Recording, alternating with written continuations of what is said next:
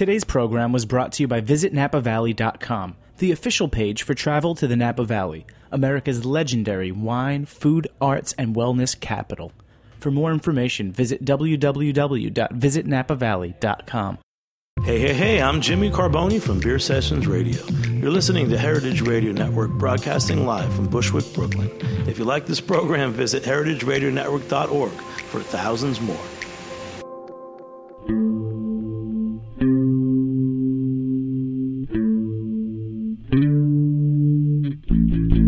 Episode 144 of The Morning After. I'm Jesse Kiefer. I am Sarah Kamen. On today's show, Cleveland, Ohio chef and restaurateur Jonathon Sawyer and executive pastry chef of Team Sawyer, Vince Griffith.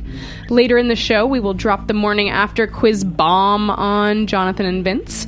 But first, Miss Sarah Kamen, Cleveland native, has some 216 in the house. I don't even, all over my head right now. I have no idea. Don't make me bust out my Bone Thugs and Harmony. There's a lot of East 99. Wait, they were from Cleveland? Cleveland is the city that I come from. But that's not really why I'm here today, is it? No, that's not why. No one asked me to do that. No one ever will. You know what? I will appreciate that for the rest of my days. Sarah, you have some food news for us. And yeah, Jonathon and Vince, please, give your advice, your opinion, your feelings, our 2 cents. Your disdain, all of those things. All of those things. Okay, good news. There is a Burger King fragrance apparently coming out that will make you smell like a Whopper. Finally. This is happening in, you guessed it, Japan. Burger King Japan is rolling out, it's called Flame Grilled, you guys. It's Whopper, a scented fragrance. Folks can buy the Eau de Burger for hamburger. That's how they say it in Japan. Eau de Burger for 5,000 yen, which I have no idea how much money that is. It's like $70. Cool. Thanks, chef. Which also comes with a bonus Whopper. So in case the fragrance doesn't work, you can smear your Whopper all over yourself. This is... Sounds more fun. It does. Sounds more interactive. Sounds cheaper. So this may or may not be actually happening. It is rumored it is part of a publicity stunt to celebrate Japan's Whopper Day, which just so happens to come April 1st, which we all know is April Fool's Day. Mm-hmm. Well, I'm wondering if someone gets the Whopper scent and they're super stoned and they're just going to take a drink of it or something like that, and then there's going to be this big poisoning thing, and then Burger King's going to go down. I don't know. I just think it's joke on that guy, whoever was I'm here for the fragrance, and they just hand him a Whopper. They're let me just put this in the juicer for you in the bag. And they take a picture of him and social media shame him. Yeah. Okay, well, that's exciting. So stay tuned. Sounds sexy. Okay. This is not as great. Unfortunately, Kraft has received reports from consumers who have found metal in their mac and cheese. So they have issued a voluntary recall on 242,000 cases of the original flavor of mac and cheese. That's 6.5 million boxes. For those of you who didn't just do the math in your head, I did. The reason, according to the press, some boxes have metal in them. Heavy metal or dangerous metal? I mean, an evil kind of metal. I think you need to be more specific on this. Small pieces of metal is actually shards, what it says. Yikes. Broken That's glass. Unfortunate. You're a chef. How the hell does metal get in mac and cheese? It would be a lot cooler if actually it was heavy metal. Wait, mac you and just cheese. did a metal dinner. Yes, we did last week. Oh, man. The This fourth is such a annual great Metal as Fuck coincidence. dinner in Cleveland. Did you put any metal in the food? We did. We actually, a couple people got pieces of carbon. Nice. Yeah. No recall whatsoever. No recall. Instead of a voluntary recall, a little stainless steel people scrubby as well. voluntarily ate metal. Great. Yes. Okay. I mean, I once got a staple in my chow mein. Isn't that supposed to be in chow mein? Staples? One of the ingredients? I mean, it can happen, but I don't know how it got in that many boxes. I don't want to know. I don't Could be either. worse. Could be Box worse. Let's chow just say mein. that. I found a mysterious tooth in one of my Slim Jims when I was a kid. No, you didn't. I swear to you, I did. And it was wasn't me your and my tooth? neighbor, Bobby Mayorski, and we were eating these Slim Jims, and it was a tooth inside of it. You know, Wow, you that's probably fucked could up. have sued Slim Jim. No, we ate the rest of it. You ate the Yeah. tooth? You could have not the tooth. been a young Yeah, millionaire. Yeah, I know. Yeah. I found Hindsight 2020 on that one. a piece of gum in salsa at a Mexican restaurant. Yeah. Needless to say, I did not wait around for my taco salad. I once had I guess like a weird cucumber salad from a Thai restaurant, and it had red onion rings, and within those onion rings was a red rubber band. That's so weird. So it looked like exactly like the red onion. Anyway, that's funny. Third story. Okay, moving on. No, this one is actually serious. There's a new paleo cookbook for kids. So I thought you said it was serious. It is. Wait. That was written by an Australian, I don't know, I guess a chef, and this is so crazy. The cookbook is on hold from being published because officials apparently warned that its recipes could literally kill babies. Now, I mean, this is crazy. You guys have kids. I know. This hits close to home. Apparently, the recipes, they're paleo recipes for children, including something like a bone broth milk formula. Yes. And officials... Like a tonkatsu? Yes, chef. Yeah. Just like that. The officials warn that the bone broth formula lacks important nutrients and has ridiculous amounts of others, more than 10 times too much vitamin A, which actually babies could overdose on. It could cause hair loss, bone pain, fissures, all sorts of disgusting things. So, yeah, babies could actually die. But as parents, would you buy a paleo cookbook for your kids? Like a dangerous one like that? I mean, what? That's crazy. Like, Yeah. Isn't paleo like people are Supposed to be paleo good for you. because they want to lose weight? Like, why would you give that to children? I thought paleo was about like getting back to our caveman roots. I mean, that's like what they say, but I don't think that's why people really pursue it. But then how did cavemen survive if they had so much vitamin A? It depends on what caveman you're talking about, right? Are we talking about humanoids, from migrating from Africa, or are we talking about Neanderthals? I mean, they're two totally different, species there. That's as far as I go on But that don't they subject, both have though. babies? Yeah. I don't know. I mean, to me, I would imagine that breast milk is what a baby's supposed to have. And As opposed is that to bone paleo? broth? Is that not paleo? I would say it is, but I don't think it's one of the recipes. I mean, you're not like killing an animal for that or anything. I mean, that's coming naturally from a human. Well, right. I mean, but why would you need a bone broth milk formula? I don't think you would. So would you buy a paleo cookbook for I don't know your if I buy infant any. child? I don't know if I buy any cookbook for an infant child. I mean, I think what worked for us, can work, and we can improve on it. I don't necessarily need a book from some random, Australian guy drinking brown broth. I mean, yeah, I don't think I think the Brodo craze. I was going to say, do you think they're doesn't gonna start with infants. selling Brodo in nursery school? I don't think infants are where the Brodo craze starts. So I think maybe we got to get them to like 5 years old at least. Okay. Walking Wait till and talking kindergarten. things. Yeah. Brodo and graham crackers. Something like that. Oh, those aren't paleo. Whoops. I don't even have the list of paleo in my head yet. You're not there yet. Not there yet at Get all. on my level, Jesse. Let's take a I have a break. cookbook I can recommend. Hold that thought. Yeah, we'll get that after the break. We're going to take a break here on the morning after. We're going to come back with Jonathon Sawyer and Vince Griffith.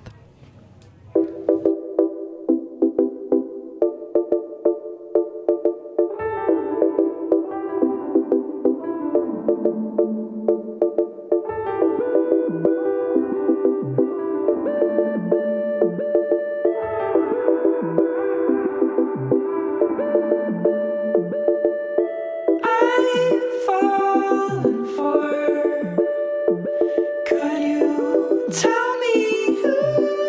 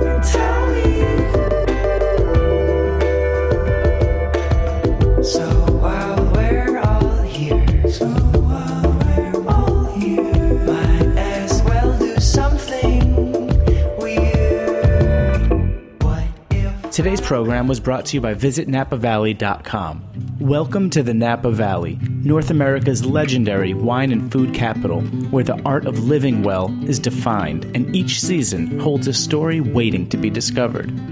Life feels slower here, lived at a place where tables are set with care, fine wine and food are created from the bounty of our own vineyards and gardens, and relationships with friends and family gathered around the table are somehow sweeter.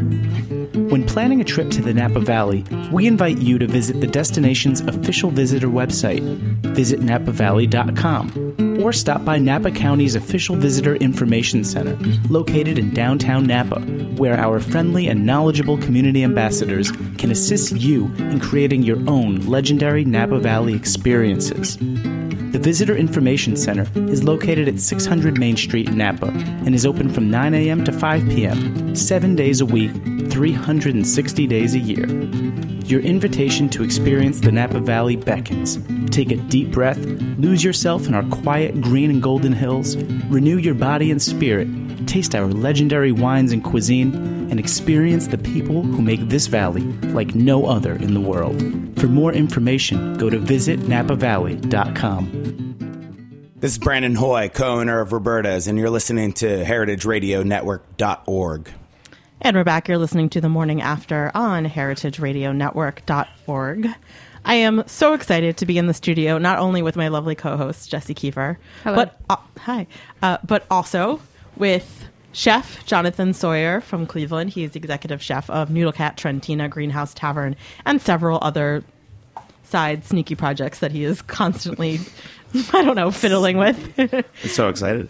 And executive pastry chef Vince Griffith, who was on Forbes' list of 30 under 30 in the food and wine category this past year. Hi, Vince. Welcome. Hi. Hi. And congratulations on being under 30. Thank you. And congratulations on being under 30 still. It's kind of annoying, but we'll let it slide. Both of you, so accomplished, so young. But seriously, you guys are doing really, really cool things in Cleveland. And yes, I am a little bit biased because I am a Clevelander. But nothing like what you guys are doing was ever happening back in the day, in the 80s and 90s and whatnot when I was there. And you have really changed what the restaurant landscape is, I think. Chef, you started it and have brought on amazing people like Vince and other people, and you're doing such creative, interesting things with like really, local seasonal produce there. And I think it's really shown a light on what Cleveland has to offer, and things have certainly stepped up, I think, since you've started laying down some foundation there. I think you hit it on the head when you said it's the people. If you're able to collect, really like-minded, phenomenal, hyper-intelligent, inquisitive people and put them around you, it's only everyone that benefits. It's the synergy. Yeah, it's been really interesting to kind of like watch your trajectory. Greenhouse Tavern, sort of just blew up the scene when it started there, and like there's definitely a focus on, smelt from Lake Erie and just like local grains, and you have great relationships with, farmers and other producers in that area, and you can really highlight that kind of food. And it's just sort of changed the idea of like what Midwestern food or like that kind of like Rust Belt sensibility can really be when you've elevated the cuisine to that extent. But then Noodle Cat, which is so different, it's noodles and has that kind of like Asian-y flavor and like crazy kimchi pancakes, and then Trentina, obviously Italian. And I don't even know what you guys have been doing lately in your kitchen, like some crazy stuff I've been seeing on Instagram. Yeah, we're really excited to have a separate kitchen, in the back of Trentina, and be able to play around with everything that happens inside of our mind's eye and the conversations we have over the table.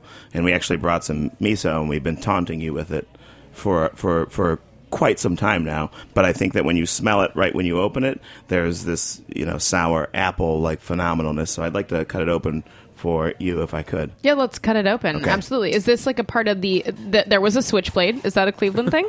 Oh, it's actually just an assisted open. It's not a full switch. Oh, God. Oh, man. I don't even know what I'm talking about. All right. So what is this, a third pan? Is that what we call this? That's a half-ninth pan. A half-ninth pan. Yeah, a 200-ninth pan. Smaller. All right. So that is Ohio garbanzo beans. Smells like apples. Yeah. Absolutely. And that cakey, like farmer fizz. Wait, back it up. What? Brew. What are you doing over there in Cleveland? What are you playing with? So is this miso a part of the Noodle Cat project, or is this like, Yeah. are you gonna do like Sawyer's miso stuffs? You already have I your don't own know. I vinegar mean, thing going on. Who knows? I don't know what we're going to do with it. I just think when you have the opportunity to experiment with stuff like this, you gotta take that opportunity, Wow. and you grow from 1 quart to 20 quarts to wherever it goes. But I love having guys like Jeremy and Goodman and Vince around, because when we hit ideas off each other, it's 24 hours before we're starting to prototype. And I think that's nice. Are these kind of products going into the food at this point, or are these just things you're playing around with in the kitchen? Oh, no, they go into the food immediately, even before we're sort of ready, for that opportunity to happen. But I think that's the beauty of having, Trentina and Noodle Cat and Greenhouse, because depending on the batch, depending on the size, depending on how far we've gotten down the rabbit holes, we like to call it,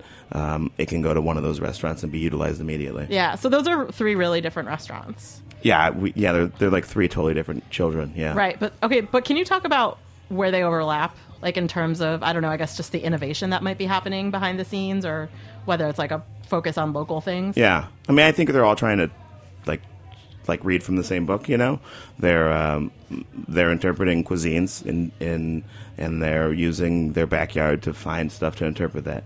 So whether it's a slurp shop, everything under $13, Japanese inspired, Ohio sourced, or it's Trentina and it's sort of the test kitchen for the whole company, or the Greenhouse Tavern where it's this all things to everybody French inspired bistro. But they're all telling the same story, just 3 different points of view. Yeah. Can you actually answer the same question, Vince?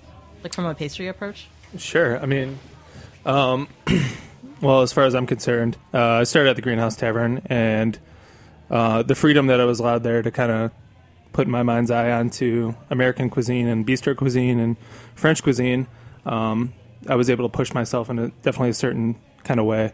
But when I went over to Trentina, it's a completely different format with the same freedom. So I just keep pushing my style in different kinds of ways, and we always come up with some really, really funky stuff.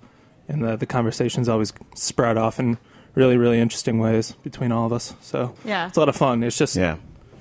I read that you were one of the people that invented the miracle berry. True or false? False. I did not. I did not invent the berry. No, it's a South African berry. It's been around for a couple 100 years. But I did a lot of work with it in Chicago.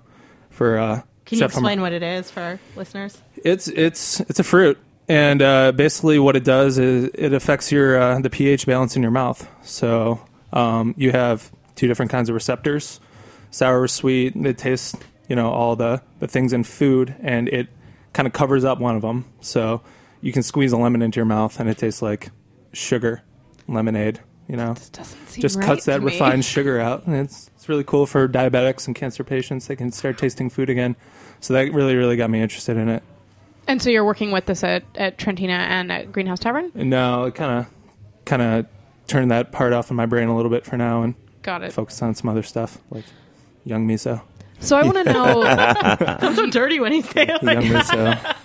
So I want to know, money. like, you guys being restaurateurs in Cleveland, and I know you're obviously in Chicago. You were in New York. Like, do you guys feel that going back to Cleveland was less pressure than as far as like opening a restaurant, or is it actually more pressure because that's your hometown and you had more to prove? I don't know if it was less or more pressure. It just seemed like the right decision to make. I mean, I just kind of wanted the kids and Catcher, Louisiana, Amelia, to have like the same opportunity of an upbringing that I did, and that was the original reason. I think now when we look back on it, it's really more exciting than it was when it was happening. It just seemed like the right thing to do. Because, I mean, to me, it feels like you're able to go to Cleveland and kind of do the things that you would probably do in New York City, but obviously with a family, with a more comfortable lifestyle. Was it easier to open a business there? No, I think the first part of the point was the one I really agreed with. Like having the opportunity to tell your story on a bigger scale is so much more realistic now, no matter where you live. Whether it's Alaska or Skokie or Cleveland or Brooklyn. I think you have the opportunity and the inches you need all around you to tell your story. So you don't necessarily have to stay in Brooklyn or move out of Brooklyn, into Queens or Bronx. Not that I have a problem with any of those places, but you can still achieve that same that same conversation. No, I totally agree. I mean, I grew up in Phoenix, and I always think I could open the best wine bar in Phoenix, but I just don't want to go back. But it's amazing that you went back, because then you get to bring all of these ideas and thoughts to Cleveland. I think that story is the one that we love to hear too. Like, it's not just us. There's tons of people. Like Vince's story is the exact same. You know, living in Charleston and his wife being from Madison, and she's a pastry chef too. But they moved to Cleveland to sort of be the place where they want to have their version of a family, you know, whatever that is to them. And I think those stories are the ones you hear across the board in Cleveland now. It's not necessarily just culinary. It's not just pickles. It's not all that stuff. It's just all around. Yeah. So I want to know, I mean, I don't know anything about local cuisine in that area, Rust Belt area. What are you guys working with that we don't get to see on the East Coast? I don't know if it's a matter of exclusivity or if it's the opportunity to have it at a better price. You know, I think that, you know, living here and moving home and now seeing where we've grown, it's those, you know, those stinging nettles, those, you know, spice bush berries, those Saskatoon berries, they're more affordable than they would ever be in a region like this that's so educated and so interested already in that product. So I think when we moved back, we were getting deals and value for farmers and foragers and in our own hands that allows us to present it to customers at way less of a price. Not just cost of living wise, but just availability. Yeah, I mean, one thing that really struck me when I ate at Greenhouse Tavern, and I think I probably ate every single thing on the menu. I wasn't alone, but I definitely did partake. Is that, you know, it's like a super casual place.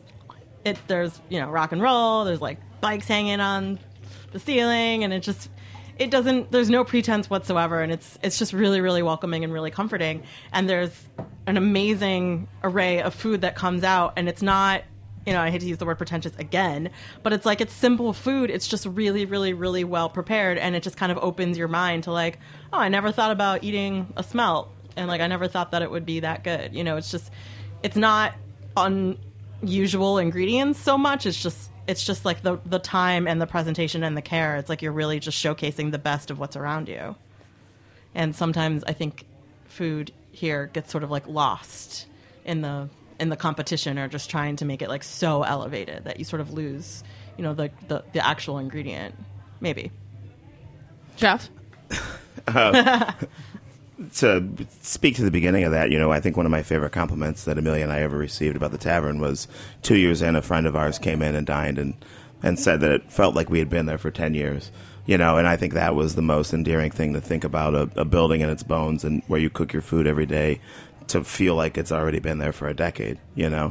And I think that also speaks to the cuisine. It doesn't have to necessarily go above your head. It just has to be your level of interest. If you want to talk more about sourcing or, you know, any of those conversations that we're having right now on the radio, you can ask as a customer, but you don't have to have the experience. You can just sit down and just get the best damn grass-fed Ohio lamb burger you've ever had. And you've been cooking there for a while now. I mean, how have you seen the landscape change around you? Obviously, you're part of that change. You've attributed to that, but what have you noticed, you know, since you've been cooking?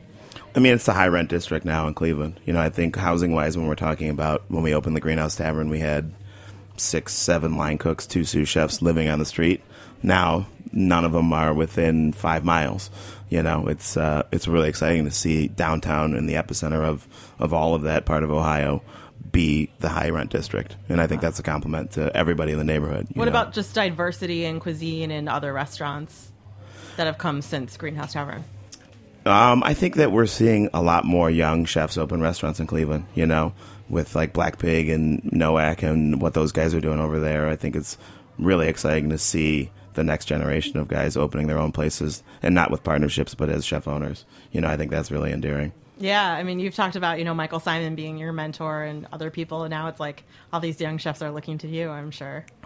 I don't know if I like to think about it like that, but I think it's... Because you're still a young chef. Yeah. Well, I just look like I'm 55. 55. No, I'm kidding. No, Jesse already figured out that you and I are the same age, so there's that. So young, obviously. So, yeah. Yeah, so this under 30-year-old next to us, you know. Oh, come on. So I want to know, you know, Greenhouse Tavern is the first spot that you opened.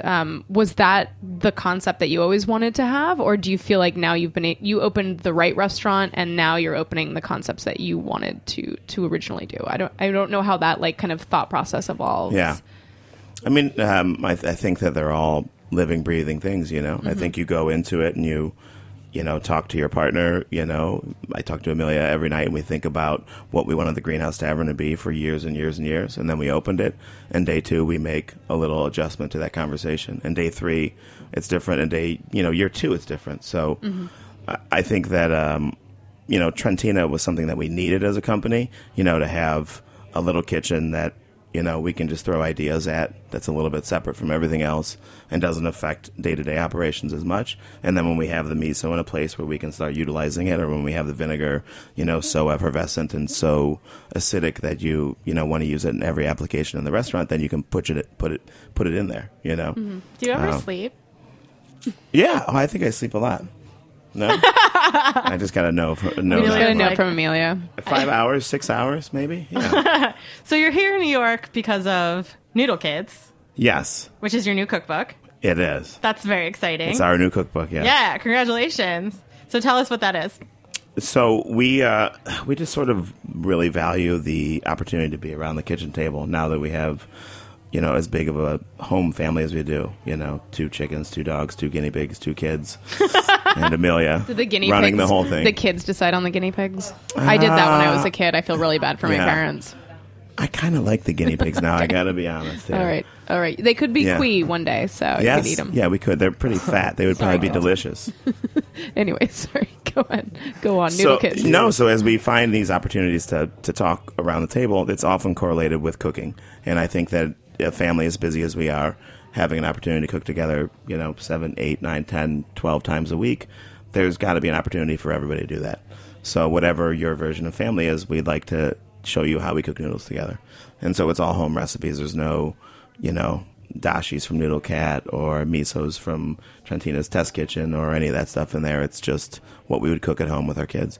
And I think it's the kind of recipes that help you build confidence to take on the next level of recipes. Yeah, and this book talks a lot about how you and Amelia have been so successful getting your children to just be like really, really great eaters. And I mean, I'd love to let you speak to kind of your approach to that. Yeah, I mean, I think Amelia and I have always felt like it's not about trickery. It's not about getting them to eat carrots in the cookies every other week or, cauliflower hidden inside of some milk substance. I think it was about getting them to be engaged in the garden or in the kitchen or at the grocery store. And when they're touching the food with their own hands and they're cooking it with you at the stovetop, it makes them more prone or apt to eat it. Yeah. I love your story about Louisiana discovering she loves clams. Yeah. She tried to order them a couple minutes ago. I know. Yeah. And you guys weren't sure, and you're like, this could be a fluke, so let's give it to her again. And you're like, yeah, this kid loves clams. I mean, I just don't think there's many parents out there who would even think to give their children clams at such a young age. I don't know. I guess I feel like I had clams at a young age, but I think that kids just develop American kids opinions where they're just like, I don't eat that. Well, I think American parents take it for granted that their kids are going to reject it before they give them the chance to even taste it. I mean, the fact that we have kids menus in the United States and they don't have them in other countries, it says a lot. Amelia. So Amelia, so Amelia's partner in life, partner in business with Jonathan. Hey. Hello. Okay. I haven't had enough cider for this. The thing with the food and with Lou and Catcher and having kids is my grandma, she was super Italian and she just put food in front of us. And if we didn't eat it, we didn't eat. And that was kind of our mentality. I mean, we weren't evil or anything with it, but we were like, listen, this is all you have. And we're still like that. Yeah. And part of it too is we have a rule that no matter what, you have to taste it. If you don't like it, you don't have to eat it, but you have to taste it. And that way, today we went to Colicchio and Sons for lunch, and Catcher got pork belly and grits and prawns.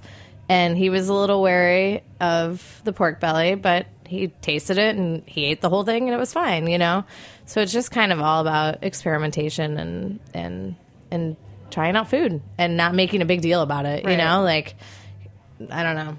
Yeah, the last thing you can do is tell them to eat something. You know, Oh or my tell them to God. do anything. Yeah. Forget If you about tell it. kids Yeah. to do anything, if they're you tell them to like, eat no. broccoli, it's You remember being a teenager. Your parents said anything. You were like, I mean, it's not like it was not a that long chance. ago. Yeah, I know. Me too. It was like 5 years ago for me. Just like yesterday. Yeah, like Vince. Under 30. It's actually. Yeah. Well, 30. buddy. Yeah. And do Spring we, chicken. do we have any of the Sawyer kids in tow? Sari Send just them asked the in. kids yeah. Send them in. They don't want to come. No, All right, that's no. fine. That's fine. Totally fine. Well, I do want to to direct this conversation to Vince now. I want to know you got involved with the Sawyer team, and I want to know from Greenhouse Tavern. Now you're doing Trentina. As far as pastry goes, what's your approach? What are you doing? And I imagine you're doing different things at both places. Yeah, I mean, like I said before, the two restaurants have a completely different style and a completely different feel, and the people around them, are completely different. So I feed off the energies of, where I'm at, and it kind of reflects in the menu. But I'm also, trying to break through and, showcase more of who I am, and my style, and what is that? coming away from that Miracle Berry kind of molecular Okay. shadow that I was in, and just kind of getting back to the classics, using a lot more savory notes in my desserts. So you're sort of moving away from that kind of scientific approach. Yeah, I think so. I still use it a lot. Yeah, I mean, it seems from someone who just stalks you guys on Instagram, whatever, it seems like you're being really creative in the kitchen in that way and applying a lot more sort of like technological innovation, but that I could be totally wrong about that. No, I think it's a little more. More ingredient. Yeah, and old-fashioned, fermentation, Not necessarily that there's anything wrong with anything we're talking about, but it's not as molecular as it is, biological. Meaning these living, breathing sort of, things. Yeah, Yeah. and Jeremy, our forager and guru, is really, really fun to work with. I mean, it's really opening up a whole new door for me, kind of with preserved foods and fermented foods and just different flavors that I've never even considered using in a dessert. So. Yeah. How are you incorporating fermentation into dessert? I mean, it's kind of trial and error kind of thing. I use I was playing around with some fermented corn that we had with a pre-dessert. Just tasting and figuring it out as we go along. I think it's really fun. Yeah. Chocolate sour cream, that was the that's living, rad. breathing Cocoa thing, sour, yeah. Are the vinegars involved in any way? Yeah, I've used a lot of when I first got started, the vinegar was a big focus, and I used it quite a bit. And I still use it a lot at the tavern. I love how pro-fermentation all the restaurants are. Yeah, our goal is for everything to be alive as we're eating it, right? Oh, yeah. Like the whey probiotic dulce de leche that's we put great. down the other day. Good. That's a classic. I mean, that's an amazing dessert thing that we're sort of speeding up, Yeah. If you ever had really old aged dulce de leche from your fridge, it gets this tangy yogurt thing, so we just sort of pitched it ourselves back in the laboratory. We based it on whey and then pitched whey in at the end and caramelized the whole thing. And it's already got this, sour cream foot kind of thing going, but with the caramel in front. That's crazy. What other kind of I know you've been playing around with these sort of umami flavors coming from the natural fermentation that's happening with the tofu and what's the other ingredient? The koji? Yeah, the koji. koji, yeah. Yeah, 'cause That's you ultimate umami. yeah, I want to hear about that.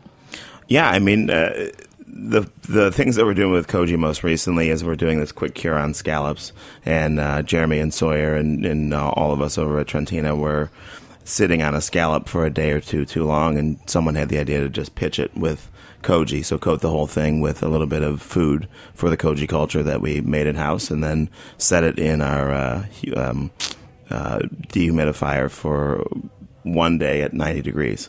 And the koji became so alive, and the scallop tightened up and had an amazing cure on it from that. And we just ate it after that, and that was essentially everyone's turning point on the koji culturing, raw flesh for immediate consumption. Whoa. Do you feel like experimentation? I mean, I don't really want to call that experimentation because they've been doing that in Japan for ever. Yeah. But do you feel like Japanese style techniques are kind of what's happening right now in food? Because I'm working at Samiya in Brooklyn, and we're talking about putting, marinating koji and beets and doing these things. So I want to know, and I've heard it at Blanca and all these things. Is this the new thing that's happening in the U.S. at the moment? Yeah, I think it's pretty exciting. I mean, I think everyone's looking for, ways to put a personal fingerprint on their cuisine, and I think that koji for a lot of us is not something we grew up with. Mm-hmm. So it's very exciting now as we have the opportunity to play with it, to see what it does. I think it's maybe even the opposite if you're talking about other countries looking at the cuisine that we're doing here, almost like the beer industry and how Europe is now looking at all these microbrews in America to sort of figure out a new way to tell their story. We're doing the exact same thing.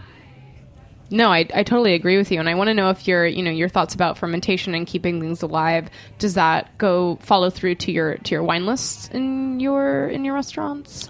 Yeah, I think with the arcane laws of Ohio, we do the best that we can. No, we don't totally have the pet nats that you guys yeah. have here, and we use forage tonics based only on roots that we find, and cool. We used to have a good kombucha program, but there's some phenomenal producers now in Ohio, so it's one of those things that turned out to be easier to purchase than to make in house.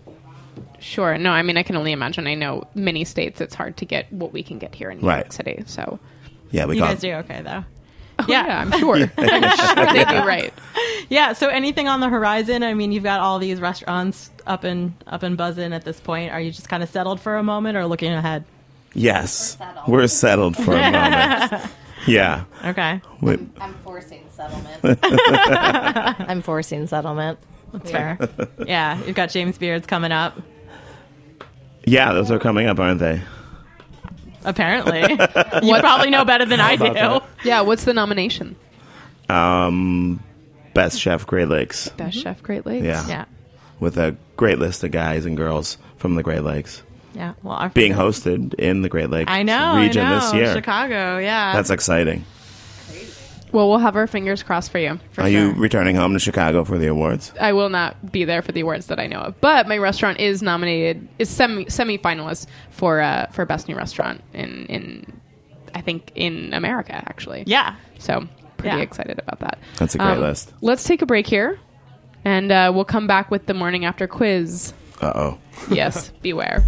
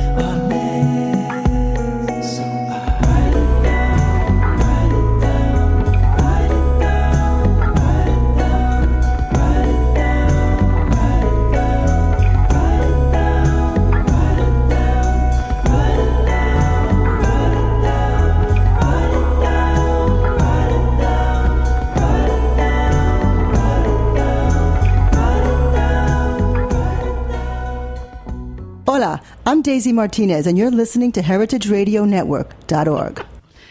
And we're back here on the morning after. We've been talking with Jonathon Sawyer and Vince Griffith of Team Sawyer, several restaurants in Cleveland, not to mention Greenhouse Tavern. Cleveland, exactly. Trentina as well. So guys, the time has come for the morning after quiz. Vince, I would like you to be a teammate and assist Jonathon on this. I will say that it is directed at his last name, so you're going to have to get into his mind, okay? Oh, boy. Oh, shit. This won't be the first time. All right, so Jonathon, Sawyer is your name, and Sawyer specifically is your last name. But what do you know about Mark Twain's famous character, Tom Sawyer? Here comes the morning after quiz. And I'm afraid you might know. I know what Mark Twain is a unit of measure. It's one of my favorite nautical units of measure. Oh, Yeah. we're going to be great. And no pressure, but no one's ever gotten everything right on this quiz. Of 3. Of 3. 3 questions, all multiple choice. All right. So question 1. Tom Sawyer is the title character of the Mark Twain novel, The Adventures of Tom Sawyer. Duh. But he also appears in several other works by Twain. Which of these is not one of them? Is it A, The Adventures of Huckleberry Finn? Is it B, Schoolhouse Hill? Or is it C, Hellfire Hotchkiss? Not. I'm going to confer with Vince in. privately over here. Please confer privately.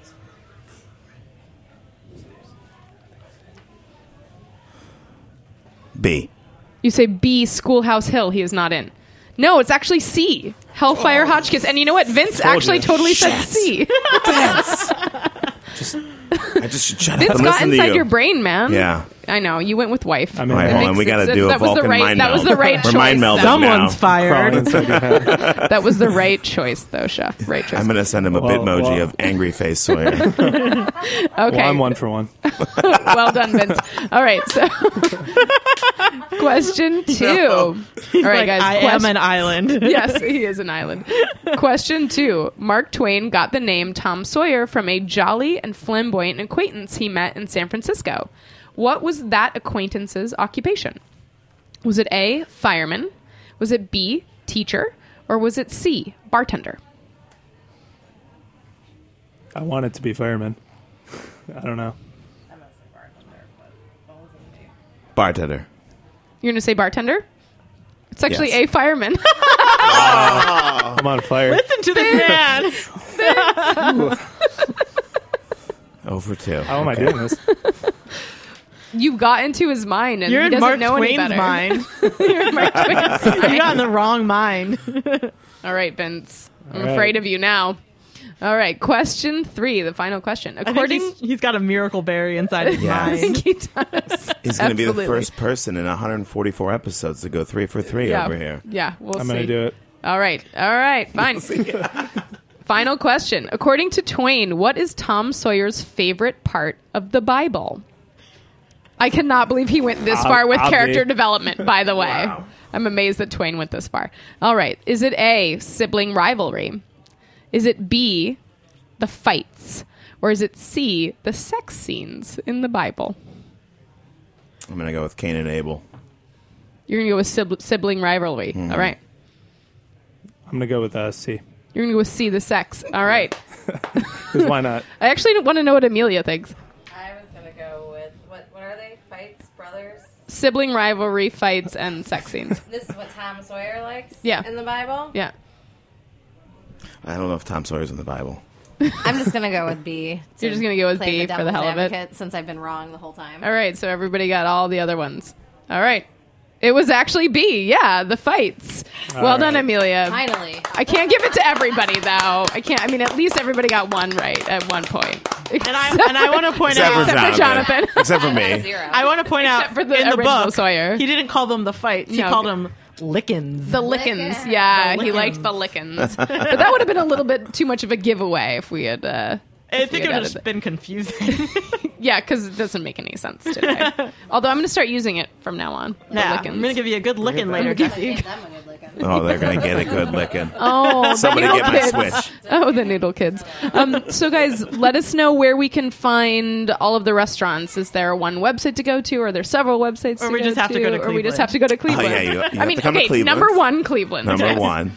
Number 2, you just go to teamsawyer.org and you can check out any of the restaurants or follow us on Twitter, Instagram, Facebook, Snapchat. I Bitmoji, highly all that recommend Team Sawyer's Instagram. And are you still doing Vine? You were like the I king do. of I'm Vine holding for a on. minute. I'm holding to. You got to so hope much the better kitchens than get it back. everyone else. It just stopped being fair. Everyone else just quit Vine because they couldn't compete. I feel like that whenever I watch the stop motion videos on that. Yeah, you got like you're doing definitely another level. Guys, thanks for coming out to Brooklyn, hanging out with us on the morning after. Thanks for having us. Jonathan Pleasure. Sawyer, Vince Griffith, Amelia Sawyer, Louisiana Sawyer, Catcher Catcher Sawyer, Sawyer, the Noodle Kids, Sari whole fam. Kamen. Jeff. Jeff. Jeff Goldblum. I had to. This is The Morning After on heritageradionetwork.org.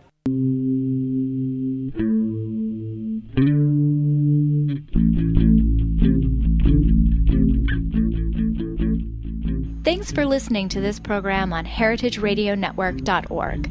You can find all of our archived programs on our website or as podcasts in the iTunes Store by searching Heritage Radio Network. You can like us on Facebook and follow us on Twitter at heritage_radio. You can email us with questions anytime at info@heritageradionetwork.org. Heritage Radio Network is a 501c3 nonprofit. To donate and become a member, visit our website today. Thanks for listening.